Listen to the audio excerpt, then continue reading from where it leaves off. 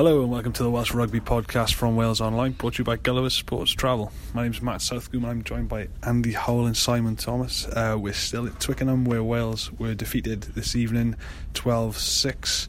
Tight game, chaps. Let's go straight to the talking point, the TMO decision in the first half. Gareth Anscombe looked like he'd scored a try, but it was ruled out by the television match official Warren Gatland. Not happy. A lot of Welsh fans not happy. And what was your take on it? I thought it was a definite try. Felt he got downward pressure on the ball, and I think Anscombe thinks that himself, that he that he felt it, touching the ground. I think if the boot had been on the other foot, then it was the other way round, England would have definitely got that decision.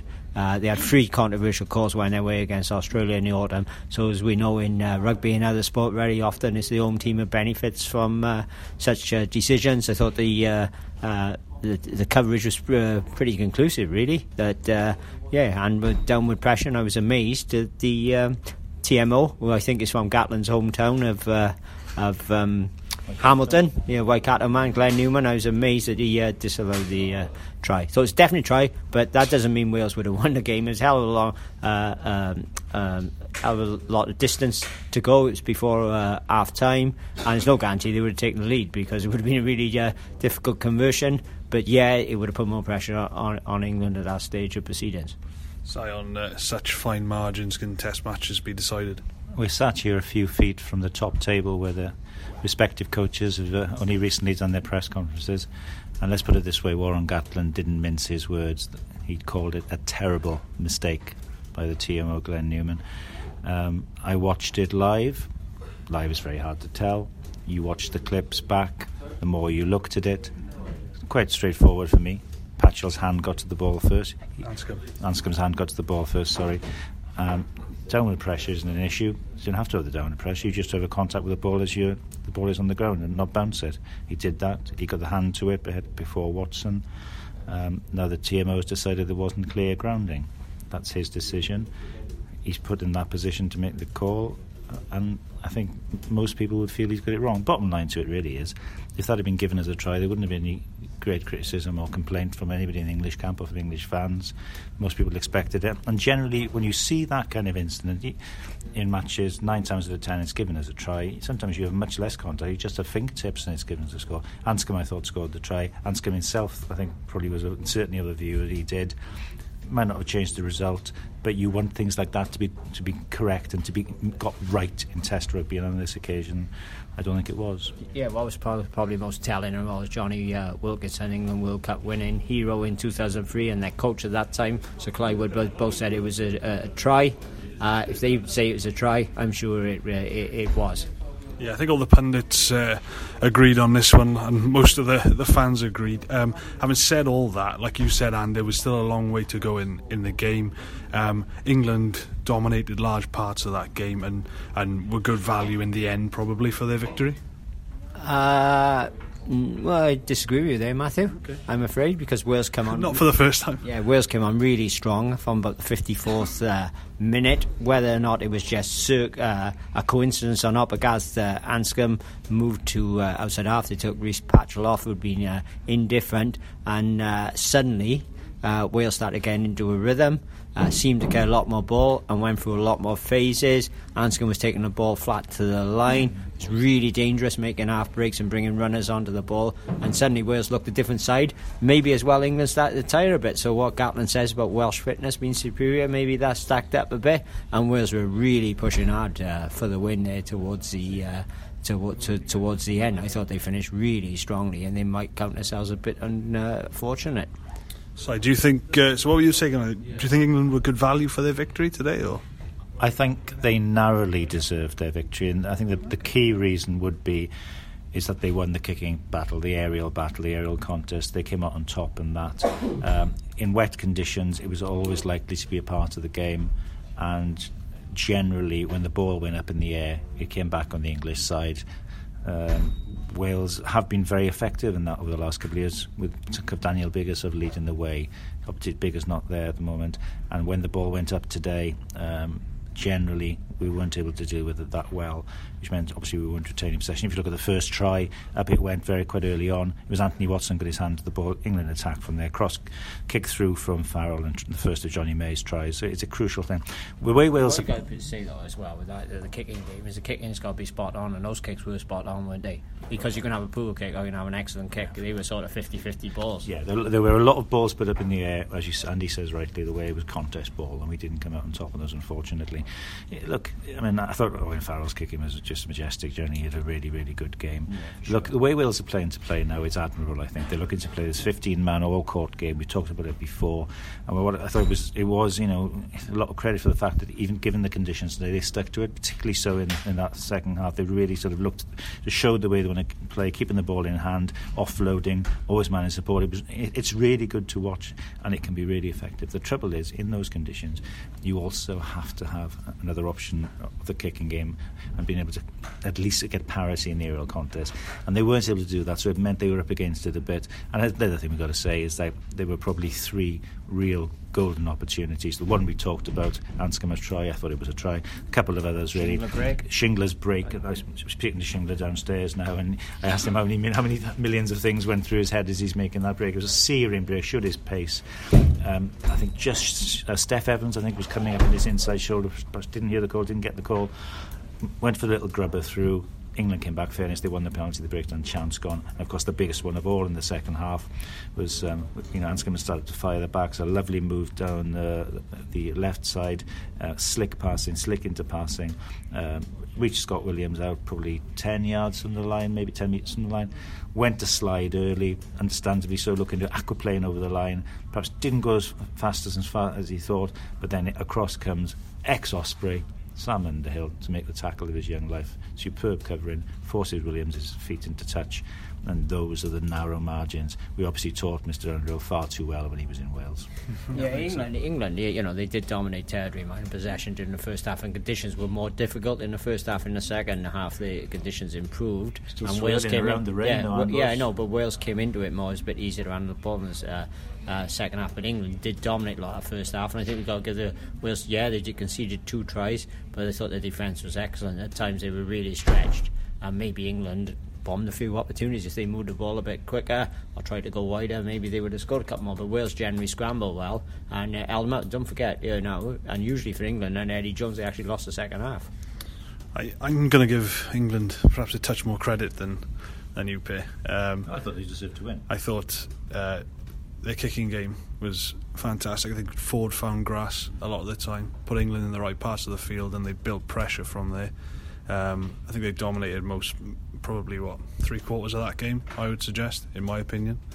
And although they didn't score more tries than they did, like you said, because of some fantastic Welsh defence, I just think, is there something to be said here for Halfpenny, the goalkeeper, and his presence being missed in terms of his positional play often goes unnoticed by Welsh fans, and there's a lot going on in Wales at the moment. A lot of talk about attacking full-backs, this and that, but there's a lot more to wearing that number 15 jersey than attacking.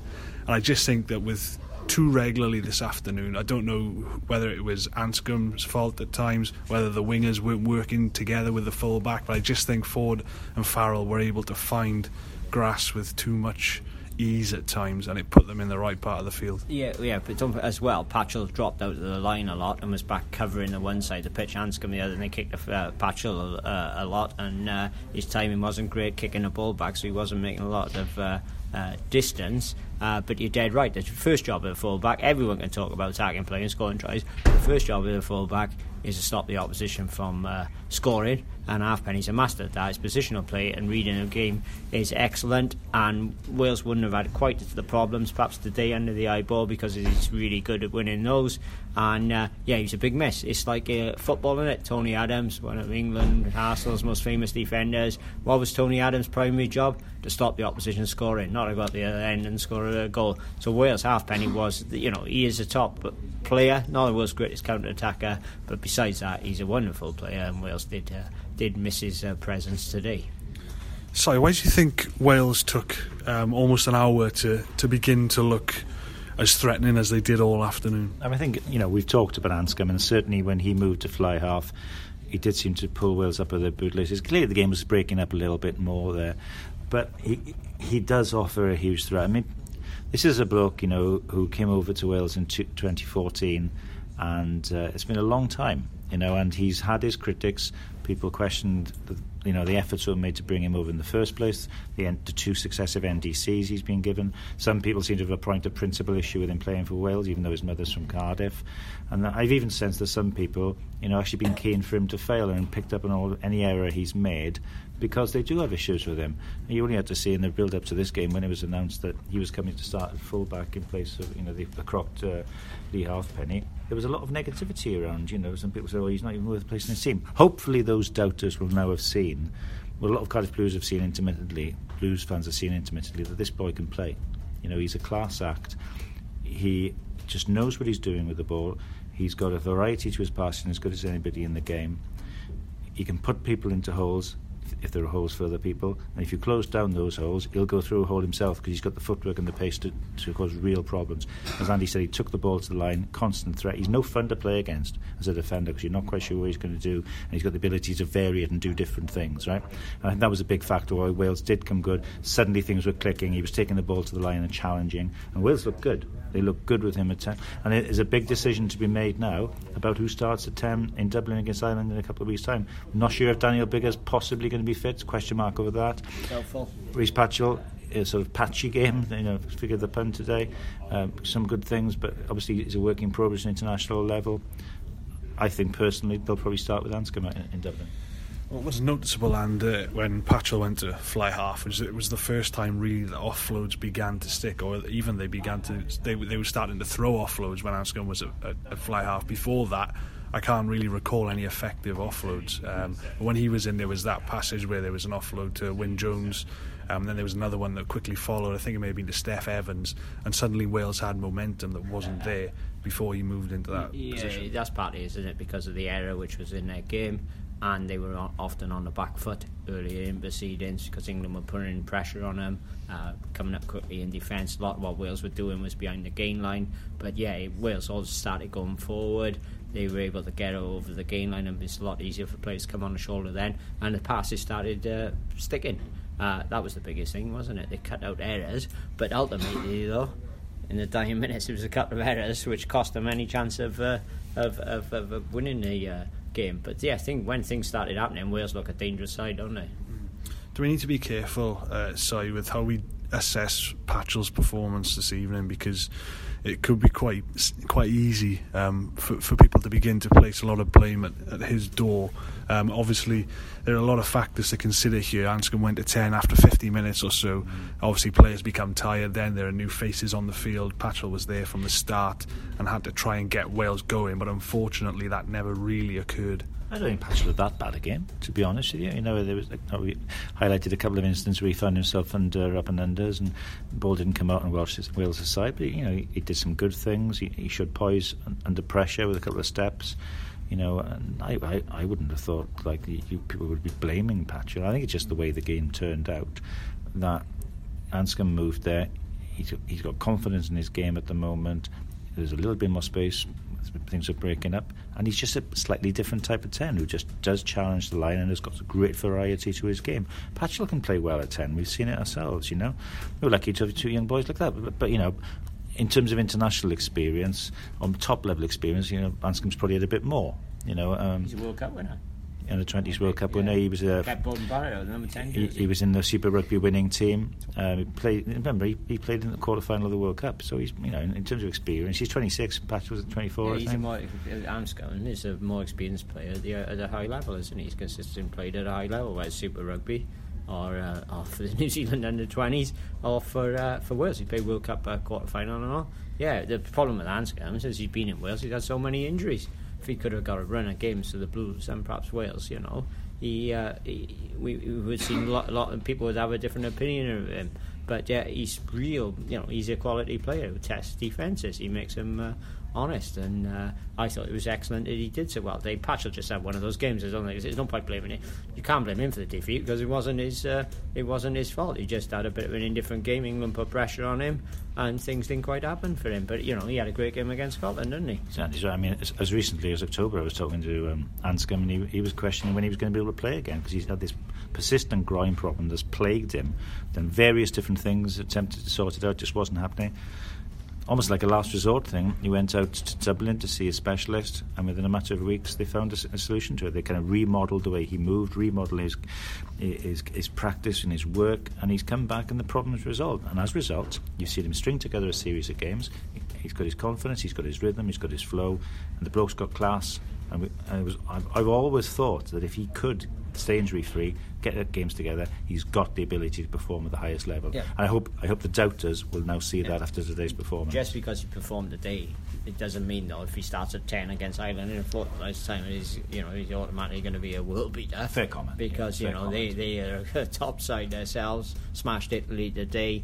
Johnny Sexton, one of the world's best outside halves. So Wales will go over there probably as underdogs. Though Ireland did suffer some potentially serious injuries there. Robbie Henshaw looks like he's out the rest of the Six Nations. Maybe Tag Furlong, Ian Henderson didn't show up as well for the second half. Mate, that could be a really good match over there with Wales got a hope. We've discussed 10, what might happen there. Would you make any other changes, just soon after the game obviously, but would you spur the moment for thinking change things? Well, that halfpenny definitely be back at 15 if fit. Everyone knows that. Liam Williams obviously he played an hour today, gets another game at his belt. He's a possibility on the wing, and I think Steph Evans has probably done enough to keep his place. What'll be interesting for me is if Wales utilise George North in midfield, because you could argue today in those conditions in the first half they actually needed a Jamie Roberts type player who could bang it up the middle. So I wouldn't rule that out. Up front, I thought I think Corey Hale's been a revelation. Front row were excellent. In the Lucian O'Kenno has had a big game there. Alan Wynne, back row, Shingles certainly is, isn't he? Moriarty was better today than he was against Scotland. Naridi, probably, has he done enough to retain his place? Or his Tipurish came off the bench, made an impact, positive impact, but maybe they see Tipurish as more as an impact player. I think I'd probably stay with the same pack. Is there any possibility of Faletau being fit for Dublin? No, he's missing that game. He might play that weekend for Bath. That could be his first game back. Yeah, it's either that week or the week after he's scheduled to play. I'm glad Andy mentioned Corey Hill. That's the second game in a row. Right? I mean, people will say that, we were famously Brian Richards go, I've not heard of Corey Hill. He's not had the plaudits. These last 2 weeks he's been outstanding. Different kind of performance today. He was really the go-to man in the line-out. Line-out after line-out he won. Again, we saw just how comfortable he is with the ball in hand, often going to that close to the ruck first receiver and then giving the pass for the backs to loop around at the back. He's just a really good player now. What he also offers as well in the huddle is he brings a lot of leadership to that team. He does a heck of a lot of the talking. I know he's a Dragons captain, but he brings, I think he reads the game well. They see him as sort of an old head on young shoulders, if you like. That's a good point. So going back to what you said at the back, so you could possibly see a situation of Parks and North in the centre, and then a back three, Anscombe at 10, and then a back three of Halfpenny, Liam Williams and Steph Evans. Yes, which could be pretty dangerous. Be interesting. Could be. Warren Gatland has repeatedly mentioned about exposing players to the top level, learning about these guys on the big stage with one eye on the World Cup and one eye on the present. And which players is he talking about there, and what's he learning about these guys? Well, Patchell, he's learning whether this moment is ready to consistently perform at this level. Same with today now. After today, you might think, he's not quite ready. Naridi proved in the autumn, and he's proved in the Six Nations. Same as Shingler, but they're both definitely up to the task. So is Corey Hill. People like Owen Watkins, they haven't had enough game time yet, and to see about them. Josh Adams, I think they think he's a decent player in the making, but they have got other options out wide. So in the long term, I think this is really going to benefit Wales for that 2019 World Cup. Sorry, they moved Josh Adams to full-back today, obviously a position that he's featured in for Worcester. They're showing a bit of faith in him at the moment. Is it fair to assess his performance in the last 2 games as solid enough without being particularly outstanding? Yeah, if you look at it, he's probably had one clear running opportunity in 2 games. That was against Scotland and Corey Hill put him away on the outside. He hasn't really had much opportunity apart from that to show his pace. He's done nothing particularly wrong, and he will have benefited hugely, even more so from today's experience. But I could see a situation where you've had your 2 games now, we've got experienced players coming back, we'll have a look at them, but you're very much part of our plans. He's going to be a big part of the plans for the summer in Argentina and moving forward, and he's been a really good acquisition to the squad, and showed his versatility by going to fullback, didn't do anything wrong there at all. So yeah, pluses, but possibly might sort of take a break for the next game. But George North, he came on today, didn't he? And he looked right up for it. But there was pluses and minuses with him. He made that one great run, but you could have argued he should have passed the ball. He died with it, and then he missed a tackle. I think it was on Johnny May, and England got away. So he was a bit hot and cold as well. But North had a huge game, didn't he, against Ireland last season? Couple of tries, and if he's on that sort of form, they might want him in the team somewhere. So it was a very attritional game. I think the weather was always going to dictate that would be the theme of it.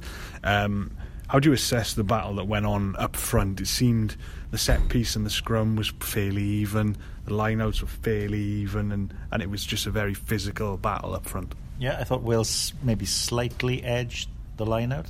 Their ball was pretty secure. I think they won. There was the one steal by Shingler. There was the one penalty Wales won at the scrum. I thought the Wales scrum was solid. Got a big nudge on in that one scrum. Rob Evans was particularly delighted that got right up in the faces of the England front row afterwards.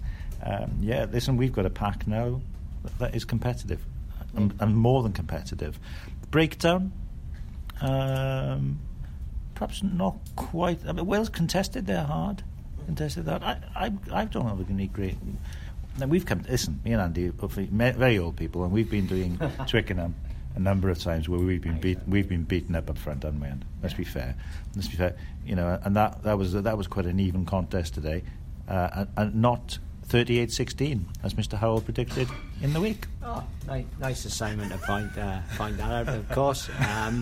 The one area where I thought in the first half in particular where England were a bit stronger than us is their forwards had a bit more go forward, and they got a lot of mileage out of the pick and goes around the fringes, and so that was getting them over the gain line. And of course their number 9 Danny Kerr, George Ford and Farrell were very good today. I would say with Farrell, he was actually outstanding today. Everything I thought he was great. He did. Man, we talked about it before, Andy. Joe Launchbury. What a fine player he is. He made yards every time he went forward, got real power to his game, and then showed that little bit of subtlety with that inside offload to Johnny May's second try. Not many players, second rows over the years have been able to do that. He's a very fine player. Yeah, I thought England were a bit smarter than us in the first half, in those conditions with their pick and goes. That's what really got them going forward and got momentum into their game and turned the Welsh defence a bit. I thought Farrell was the best player on the pitch, personally.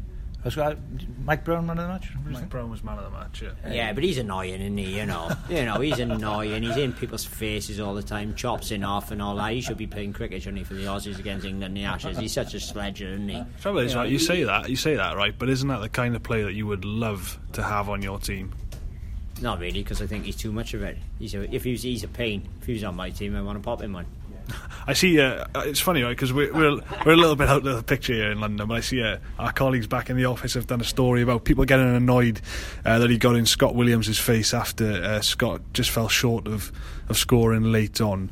Is that the kind of thing that sort of irks you about him? Yeah, absolutely. He's a really annoying character, and if you could, it's unfortunate. I think a lot of opponents, it's unfortunate for them. There's so many cameras watching these games. If this was back in the old days, I can assure you, in the 70s, Simon, when he would have been sorted out. The thing is, right, you're right, and I totally agree with what you're saying.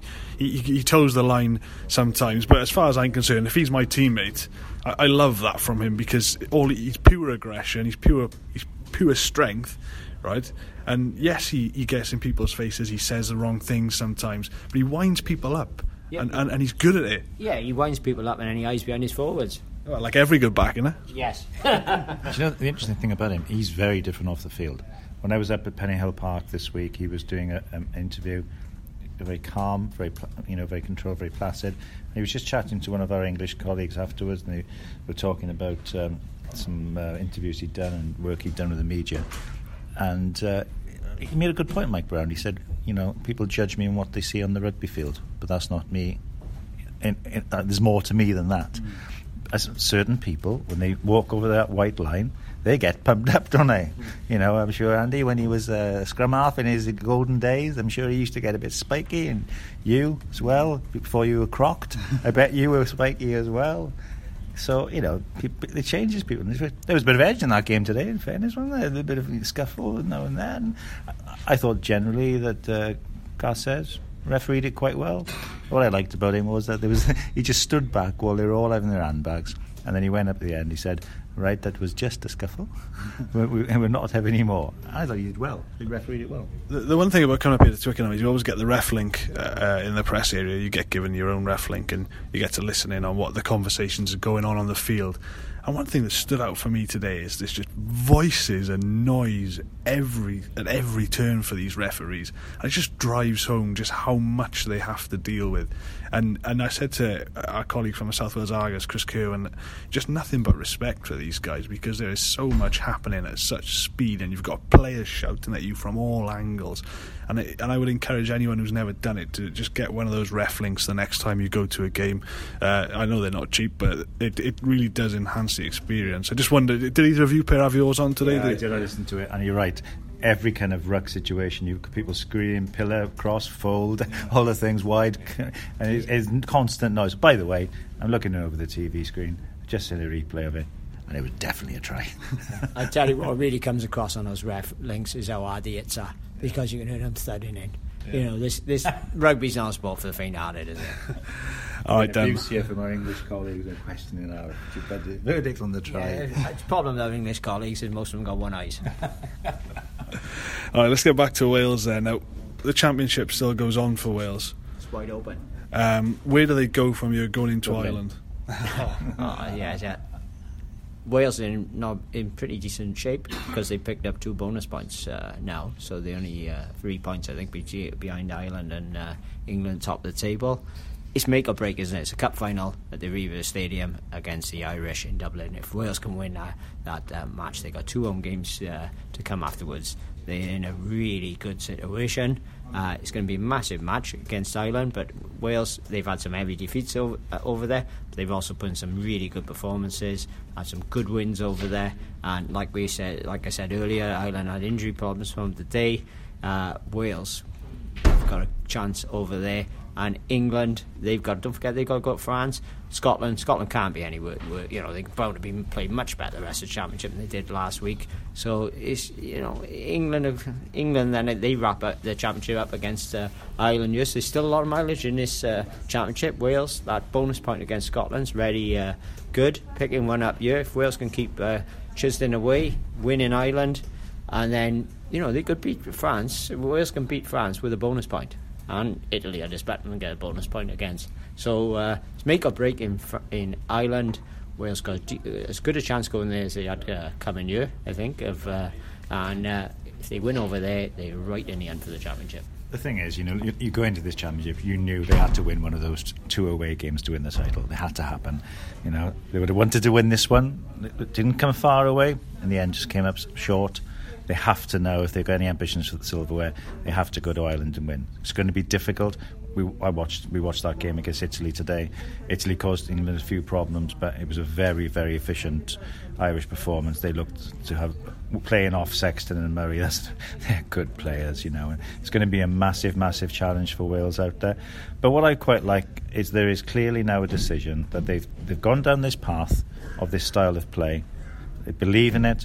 They're going to persevere with it. They did it in the rain today at Twickenham. If you're going to do it here, then you're going to keep on with it, right? And I think there's a real ambition to it. It's the way rugby should be played moving forward. And on to the next one, and let's take it on to the next level. And let's see, again, testing yourself against a very, very good side in a tough place. And let's see what happens. I do think, though, this championship is England's to lose. They are the favourites when you look at the fixtures. just finally then, before we call it a day, what will Gatland have made of this tonight? Eddie Jones has had his number pretty much since he came in as England head coach.